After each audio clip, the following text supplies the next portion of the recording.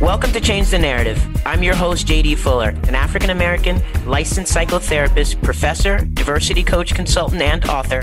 We talk about the isms. We talk about the phobias, anything that marginalizes and oppresses. Everything we are not and everything we are is because of fear. Through a mental health lens, we'll have difficult conversations with celebrity guests, political activists, and everyone in between. Our mind will tell us whatever we want to believe, but the truth lives in the body, and that's where change occurs. Are you ready to change the narrative? Dr. Eric FitzMedrud is a culturally aware clinician, trainer, speaker, podcast guest, author, and a licensed psychologist. He specializes in evidence-based practices that include sex-positive wisdom and celebrating the joys of pleasure. Eric's new book is The Better Man, A Guide to Consent, Stronger Relationships, and Better Sex. We need to know more. He knows he is one of my faves, and now you get to find out why as we welcome Eric to CTN. So, Eric, by now, you're one of my favorite colleagues and one of my favorite people. So it's quite the joy to have you on the show. And I'm going to try not to gush throughout and maintain an appropriate interview style. So thank you so much and welcome to Change the Narrative. Thank you for having me. And of course, as always, it's a mutual feeling of admiration.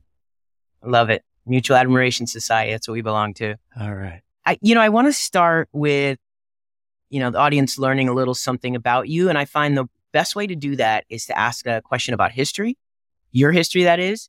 So tell us one thing that is all we need to know in your history that would give us a kind of a theme or an idea of who you are. All right. At the end of 5th grade, my family was thrown apart. My mom and I had moved up to northern Minnesota. And the man that she moved up there with left when she turned up pregnant. A bunch of people from her life came and brought us back down to Minneapolis. And I landed 6th grade with my teacher, Ernest B. Coleman. The B stood for bad, he would tell us. And I had closed down emotionally. I had shut off. We were in poverty that year, at least, probably extended for a couple of years beyond that. But he became a mentor of mine who tried to help me bring my gifts to the world. And I've been trying to live up to the love and care he gave me ever since. That tells it all. That's a perfect story, piece of a story. That's amazing. Thank you so much. I appreciate that. We have a lot to cover here. So I want to start by talking about your clinical practice. So you identify specialties such as couples, individuals with relationship or sexual issues. You work with open relationships, desires, differences, kink, PE, ED, men's issues, anxiety, depression, OCD, and ADHD, which includes a broad range of cultural, sexual, religious, and spiritual identities. So now, tell me how you ended up with that focus and what do they have to do with each other? Yeah, well, I'll tell you, I was cutting my teeth as a therapist in an internship. I was primarily working out of a substance abuse treatment clinic. I liked that work, but then I started working at the sliding scale clinic at Catholic Charities of Santa Clara County. And in that, one of my first clients out of the sliding scale clinic was a couple that came in. And it was my first couple ever. I was terrified, excited, and I helped them in a few sessions work out some issues around money. And at the end of that, I said, hey, is there anything else I can do to help you? And they kind of looked at each other with this side, look. And I was like, oh, okay, we're going to talk about sex. And, it took 2 sessions, but I'll never forget the feeling of bringing them down the hallway back to my office after I gave them some concrete tools. And they were smiling and laughing with each other. And they sat down and they looked at each other, but this time with a big smile, and they both just laughed. And I knew that I had helped them find some joy, not just removed pain, but built connection. And so that's when sexuality became a focus of mine. And I love it because it's this canary in the coal mine. If there isn't a heart connection, if there isn't an ability to regulate conflict, if there isn't a lot of other capacity for relationship and self-soothing, then showing up vibrantly and energetically sexually becomes impossible. And so that's why I love working with it. Most of the time, we don't even end up working with the concrete sexual stuff. We end up working with the stuff around it. But it's really rich. And that's what ties all of those things together. Some people who have depression have sexual issues. People with anxiety can be anxious about sex. People with OCD can get lots of different thoughts about sex. ADHD has its own way of showing up in relationship and sexually. So, that's kind of the thread that unites all of my work is relationships and sex. I really appreciate how you tied that together. It totally makes sense. All right. So Eric, I want to ask you something since I mentioned that you work with open relationships. What do you think the biggest misconception is about open relationships or polyamory? It kind of depends on where people are. If they've never heard of it, the biggest one is that it's just cheating. If they are familiar with it and have heard about it, then probably the biggest misconception is that it's all about sex and that people are having sex all the time or with all of their partners. And what is the truth? The truth is that it varies a lot. Under polyamory, the emphasis is really about love and connection, attachment, and that can show up in a lot of different ways, sometimes with sex, sometimes not. People are pretty rigid about in terms of trying to understand, particularly I find clinicians who have not worked with anyone who's in an open relationship. People can get real judgmental. And I do think it has to do with the misconception of what it is and what it isn't, both the open relationship and polyamory. Now, how would you draw a distinction if there is one? Well, I think of open relationship as the larger umbrella.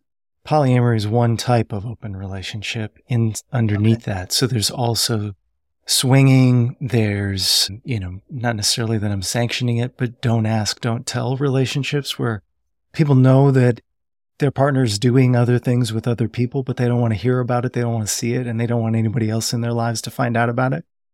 Okay. And there is kink, which can show up as one manifestation. Sometimes kink includes sex, and sometimes it doesn't.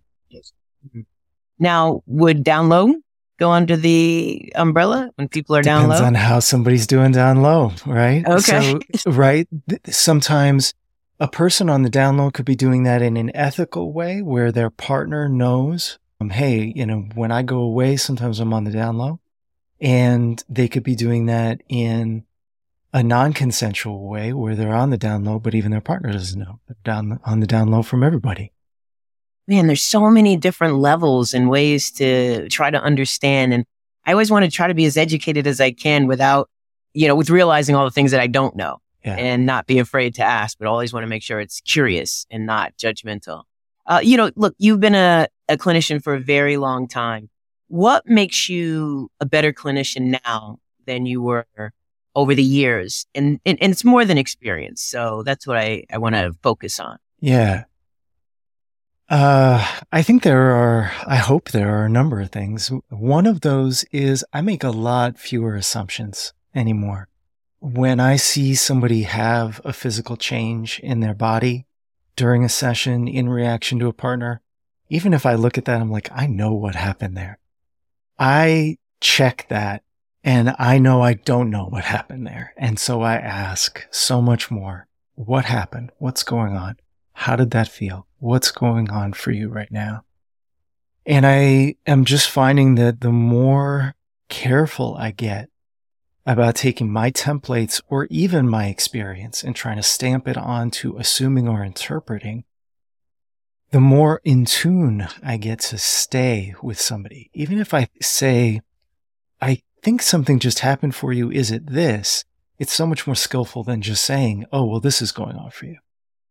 Yeah. When you're a clinician, and I'll say in the earlier years, it's like a game show of guessing what's happening and offering insight, right? And you think you're doing well when you get it right. Yeah. I know what's going on with you. That's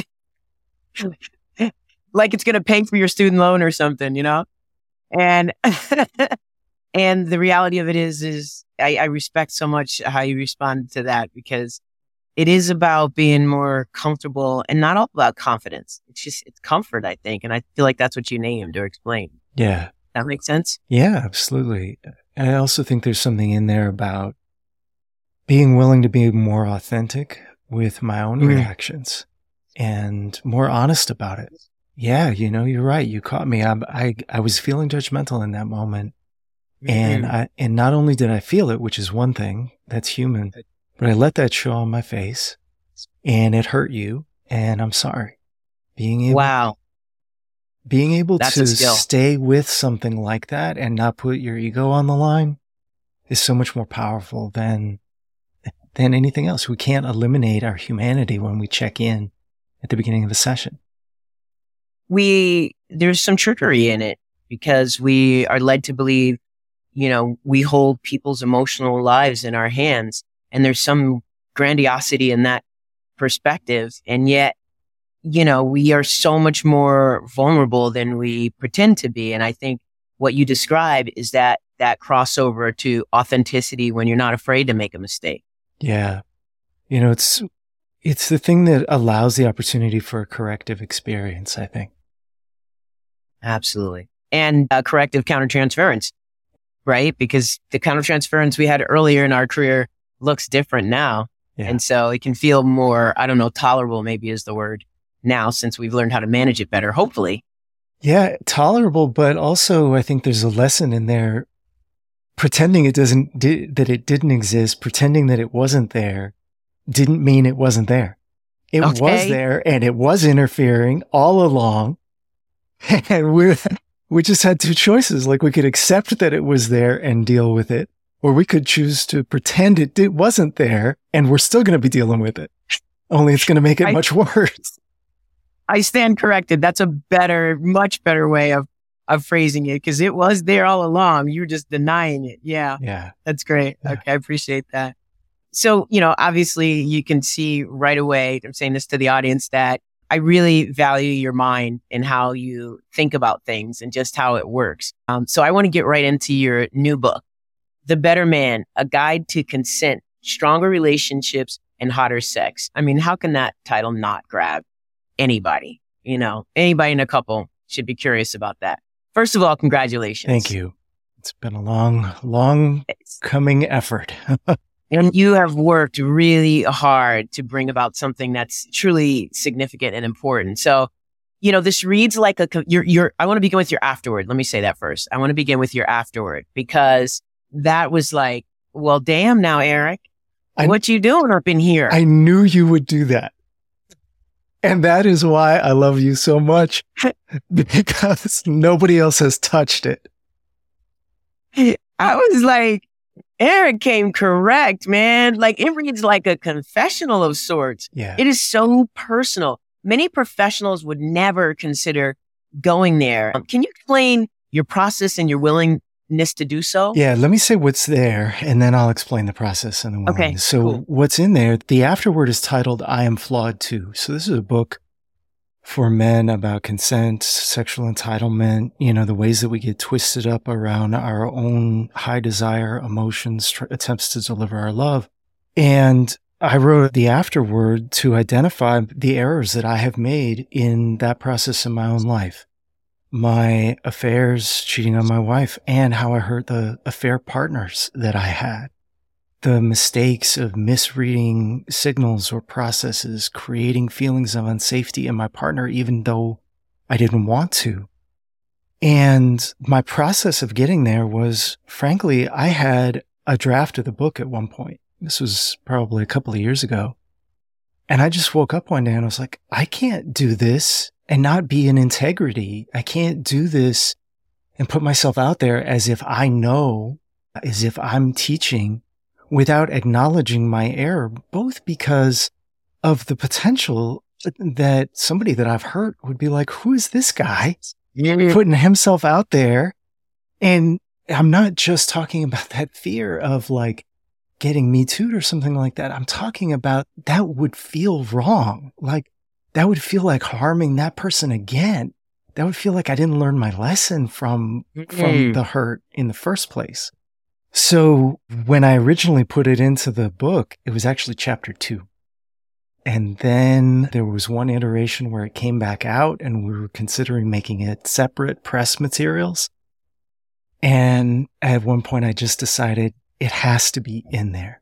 It can't be somewhere else. It can't be where a reader would have to bump into it. It has to be integrated into this message, because it's the only way for me to be in integrity with this process.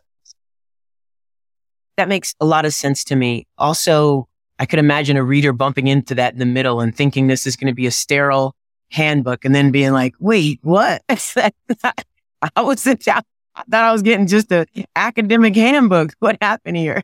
I hope that a reader, long before the middle, encounters that it's not an academic handbook. I mean, I do say early on that I kind of point to the afterword to let the reader know that that material's there. And the focus at the beginning is connecting to the reader's pain at experiencing the cutoff from their own heart, from their own desire, from being shamed about what they do desire, about being told what they are or aren't or should or shouldn't be. And so we kind of moved it later in order to center the reader and the reader's pain at the beginning. You know, there's such a depth to the work that you've had to do over the years to get to where you are in writing this book. You know, you can feel you all in and out of this process, your respect for, you know, consent and sexual desires and, you know, really affirming, and there is nothing wrong with what you desire in a sense, you know, as long as you understand. Right. Right? Fantasies, thoughts, the things that attract you externally, none of that is flawed. It's random. You didn't choose it. It arose in your psychosexual development. Some of those things that turn you on that are fantasies, you probably don't want to do. You know, that's not who I want to be. That's not what I actually want done to me. But there's a story in there about what would free you into your eroticism. Whether it's having somebody else take control or being able to take control in a way that the fantasy, I mean, it doesn't translate to reality. It is a separate place. It is a separate aspect of our existence. And yet we can create so much shame for ourselves about the content of our minds without focusing on our behavior and the impact of our behavior. That's where we need to keep more of our attention. That's very deep. Now, I'm going to sidestep a little bit to when does it become, I hate the word problem, but an interference in your life? Say, you know, the label of porn addiction. You know, when does this fantasy become a barrier to something else? So in the American Association of Sexuality Educators, Counselors, and Therapists, we talk not about sex addiction, but we talk about out of control sexual behavior. Behavior that feels out of control for the individual. And I'll tell you, there's a two-part recipe to it. One is shame, and the other is not dealing with it. And what happens in the process of shame is that people try to cut off even more parts of their sexuality. They try to make relationship agreements that aren't sustainable. They try to become someone that they're not. And in that process, they end up pitting themselves against themselves. Their sexual side that desires expression, that desires pleasure, tries to overwhelm them, and they do things that are outside of their values and that feel out of control. And so that's the term that we use for things that are colloquially called sex addiction, because it feels to the client coming in out of control. Right. But the thing I see in my practice when I deal with clients who come in with a feeling out of control is that their behavior could be all across the spectrum. One person comes in ashamed of solo private behavior that they do in the privacy of their own home once every 2 weeks that's perfectly physically and medically safe. And they feel incredible shame about it. And somebody else comes in and they're doing that same behavior 7 times a day and they don't have any shame about it and there's no problem. I appreciate that's good stuff. You know, before I get into the next question, I want to say, I just have never, in all my years, over probably 30 years now, met a psychologist who's just so relatable and so authentic. It's just so refreshing. It's like no question is too far for you, and you have a way of personalizing it in a way that just feels so validating to the listener. So I just want to share that. I'm so glad that comes through. That's what I intend. It is. Generally speaking, this is a stereotype, and I'm just saying my het female friends consistently say that it's so difficult for men to engage in communication around what pleases their partners, which, by the way, would ultimately please them more. How do you respond to that? So there is an openness of communication that we don't know how to have. We have a lot of difficulty being honest about our internal desire. We have a lot of difficulty trying to fulfill the image, for example, of what we think a man ought to be, what he ought to desire, what he ought to be able to do for his partner. And when we put all of those ideas in front of, or as the mask on top of what we really desire, how we really feel, and how we really show up in the world, we create this incredible gap between our real authentic selves and our partners. And so it's so important that we do our internal work to prepare for that authenticity, to remove our own shame around it before we can even begin sharing it with somebody else. Oh, that's good. That's good. And so what do you see as the partner's part, the woman's part in this example to facilitate that process? Is there a part for that female to play? So I think there's no reason we need to even keep it inside of a heterosexual relationship, right? If you are with a male partner and he's having a hard time showing up for you, receiving your desire, telling you what he really desires, one of the most important things that you can do is bring a non-judgmental openness. And if you can hear, this is something that I'm interested in, this is a fantasy that I have, and remember, okay, so that's a fantasy. That doesn't mean I have to do that. That doesn't even mean my partner wants to do that with me. But there might be some ways we can play with that fantasy. We might be able to use words from that fantasy. We might be able to pretend out some parts of that fantasy if that's something that works for me.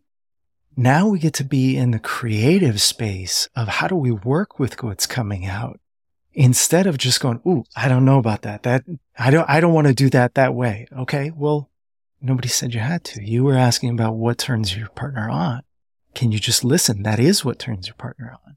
Now, what do you want to do with it? So to my cis het female friends, should they bring this conversation up to their male partner? They certainly can. I don't know that there's reason for them not to. Fear. Well, there are a lot of good things on the other side of a lot of fear. There you go. Excellent. That's good enough for me. Yeah. Appreciate that clarity. Okay. So what do performance, demand, romantic myths, and destructive masculinity, aka toxicity, have to do with identifying as a man? Okay. So if you're a person who identifies as a man, let's start with performance demand. One of the things that will often get put onto you, even if you don't feel that way, is this idea, this projection that the ideal man is competent, confident. He knows how to give pleasure to his partners without asking. He just can be, in tune. He's supposed to have all of this knowledge already. And nobody can live up to that performance demand myth. Number one, because every partner is different. Every partner needs to be touched differently. Every partner needs to be spoken to differently. Every partner needs to be related to differently. And so there isn't a manual somewhere, touch this, push that button, swirl that lever and have it work. You've got to be in tune with and be comfortable with being in the learning position. So Performance demand is one of the things that gets put on us, even in queer spaces, that a masculine ideal includes all of these things. I'm trying to remember, before we get to destructive masculinity, you asked for something else after performance demand. I did. Let's see. Romantic myths. Romantic myths. So, this is the other side of the coin, I think. It's both something that our partners, I think, with a certain degree of commonality, female partners in particular, steeped in romantic myths, will put on us, but we can also put it on ourselves. Things like, when we love each other, relationships aren't work. Things like, if we love each other, the sex is easy. If we love each other, then the sex is easy and we orgasm together at the same time simultaneously and butterflies and rainbows and everything's wonderful. The reality is, especially in long-term relationships, that there is an ebb and a flow to the sexual intensity, an ebb and a flow to the emotional connection. And we need to work with that and work to bring about the next point of flow. We need to put that effort in. And it doesn't mean there's something wrong with you, your partner, or your relationship. It's just the normal thing that happens. And so it's really important that we remember love can be there and we still need to do work. Love can be there and I can still be hurt. Love can be in my heart and I can still hurt you unintentionally. And we need to work with that pain and open our hearts in order to be present to it, in order to move through it. Mm-hmm. There are a number of different ways of talking about this. And I will tell you, I almost left the term toxic masculinity out of my book. Yeah, I could tell. So many men are triggered by it. I know you are, and there's a reason I left it in. So Mark Green talks about the man box. Ed Frauenheim and Ed Adams talk about constrained masculinity. What those terms refer to is the small definition of what a man is allowed to be, and the experience we have and the fear that we have that if we deviate from that narrow two-dimensional idea, that we will get labeled not man enough, gay, slurs that almost always refer to women in some way, that there's this feminine thing that gets put on us. I chose to use destructive masculinity and toxic masculinity in my book for a very conscious reason. If you look at men's epidemic of isolation, loneliness, and our suicide rates, the poison of that two-dimensional idea about what it means to be a man is in our bones. It is inside of us, and it is hurting us. It's like it is toxic. It is inside of us, and it is seeping out of us sometimes. And we need to do a process of trying to cleanse that, of attending to it, of recognizing it's in there. Because if we don't, then it becomes destructive. It hurts us and it hurts our communities and our partners. It's difficult for me not to align this with, internalized racism. This idea that the more you deny it and act like it's not a part of your culture, the more you are liable to slip on the slippery slope and lean into it more. And so this is what's coming up for me as you're saying that. Yeah. I really think that there's a deep and powerful intersection between racism, patriarchy, capitalism that's unchecked, and imperialism. And I've really, chosen my book to focus on one of those lenses as it resides inside of the bodies of men, as it hurts us as boys and traumatizes us, and as it turns us into the enforcers of patriarchy and racism and capitalism and imperialism. And I just want to not let the birthing body out of this scenario. Yeah. The female identified or birthing body. I want to help them have some ownership of this, toxicity that they always want to throw at men and patriarchy, and just have them recognize that you're a part of that as well. You created this, and in some way you nurtured it. And then when it becomes this thing, you don't want to take any ownership of it. I think that there's a little bit of a vulnerability inside of especially white feminist circles, for example, that they want a seat at the table, but they don't want to dismantle the table and the structures that created it. They don't want to dismantle the structures of oppression. And I think that one of the things I hope I can do for the men who read my book and their partners is to help create an understanding we are also oppressed by this system. And there is a liberation to be had for us as well.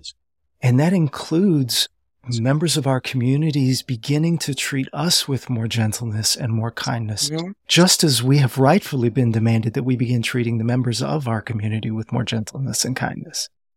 Yeah, that's exactly where I was going to go next. This idea that, the systems of white supremacy hurt white bodies as well. Yes. Resmaa Menakem is big on that. It's like recognizing that it hurts you as well is what you're talking about here. And it's so important to understand that. It's a loss for men and when they subscribe to patriarchal culture as well. Yes. I think that's a really important emphasis. And you don't have to subscribe to it. I mean, the most common thing, my psychotherapy practice is centered in the Bay Area. When I reveal to a man in how in his relationship, sometimes even in his gay relationship, how he's exhibiting elements of sexual entitlement, trying to take autonomy over his partner, not listening to consent, creating emotional pressure, they are almost to a person horrified to observe that in themselves. They don't consciously want that. But it's one thing to have that head knowledge and that head value that you align with. And it's another thing to get to the root of how that got put into you and why it's now coming out of you. One of the barriers is that you continue to benefit from it externally while it's, causing this destruction internally. That's a difficult dichotomy to recognize. It really is. And I think that that's one of the ways, for example, that men being emotionally cut off serves us in the business world. And I think it's one of the things that I love about the fact that my work has brought me to the place where that begins breaking down. Because I've had people with wealth by any standard in my office who are losing the most important relationships in their life because of their lack of emotional connection. So all of that privilege doesn't stack up to the thing you really want. And that's where it begins to break down. I'm going to leave that right there because that was perfection. And I'm going to dip to another layer. So you said that this book is extremely important post Me Too, the movement, but you started this before that. And so what, you know what I mean? Like your own journey was in full swing before Me Too became a movement. And so, what was the catalyst? I know you've talked about it a little bit, but what was the catalyst? What was the moment where you were like, I gotta do this. I have to make this happen. So, I mean, some of the journeys personally for me were reckoning with my own polyamorous identity. Being in my relationship with my wife, we're still together, 23 years of marriage. We're still close. We're thriving again. But I had cheated a couple of times, 12 years apart. I tried to lock that down. I tried to make myself fit in the monogamous box. I encountered polyamory maybe midway through the 12 years between affairs. And I was like, I think that's me. I think that's why what happened before happened.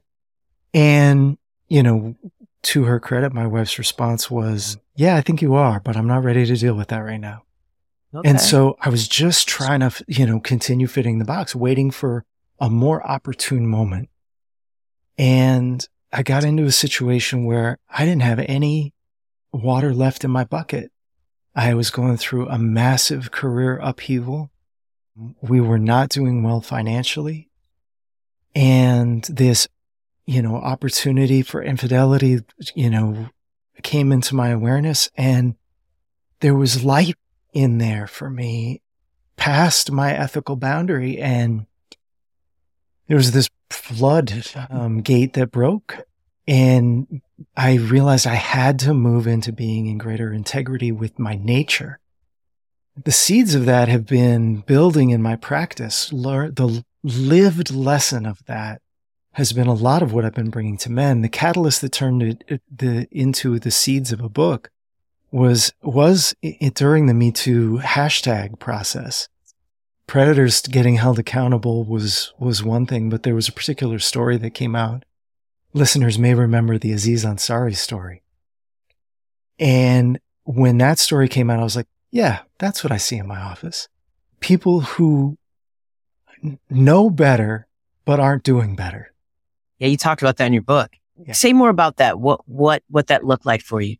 So, I had been seeing in my practice, okay, I've got a way of working with this. I've got a way of working with the consent problems that men have, not at the predatory level, but at the unconscious level, I don't know how to manage my desire and love my partner and go through a process of consent. I don't know what to do with my feelings of rejection. I don't know how to get a no. I know not to keep pushing, but I don't know how to not mope for days afterwards. And that creates emotional pressure where your partner feels like they have to take care of your emotions for you. And that means giving you access to their body that they may not be ready for, because mopey is not sexy. That's good. And so what needs to be a t-shirt, Eric. That needs to be a t-shirt from the book. That's a good idea.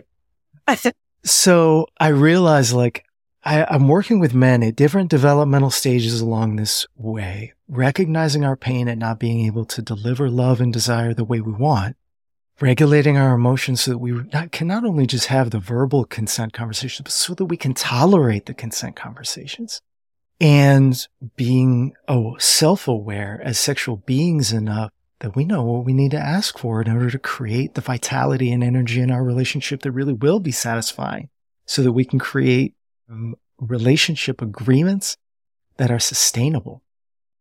I'm thinking now, because you've brought so much to the table already. Do you mind if we do this in 2 parts? Is that okay? In 2 parts, yeah. Yeah. Okay. So I'm just going to, briefly say how amazing I think you are and how excited I am to have you here. And I'm so happy we're having this conversation on air and other people get to have access to it, because you and I always have amazing conversations that build into and inform what we do for a living. And I have much gratitude for that. So I'm going to sign off here, and I'm going to come back.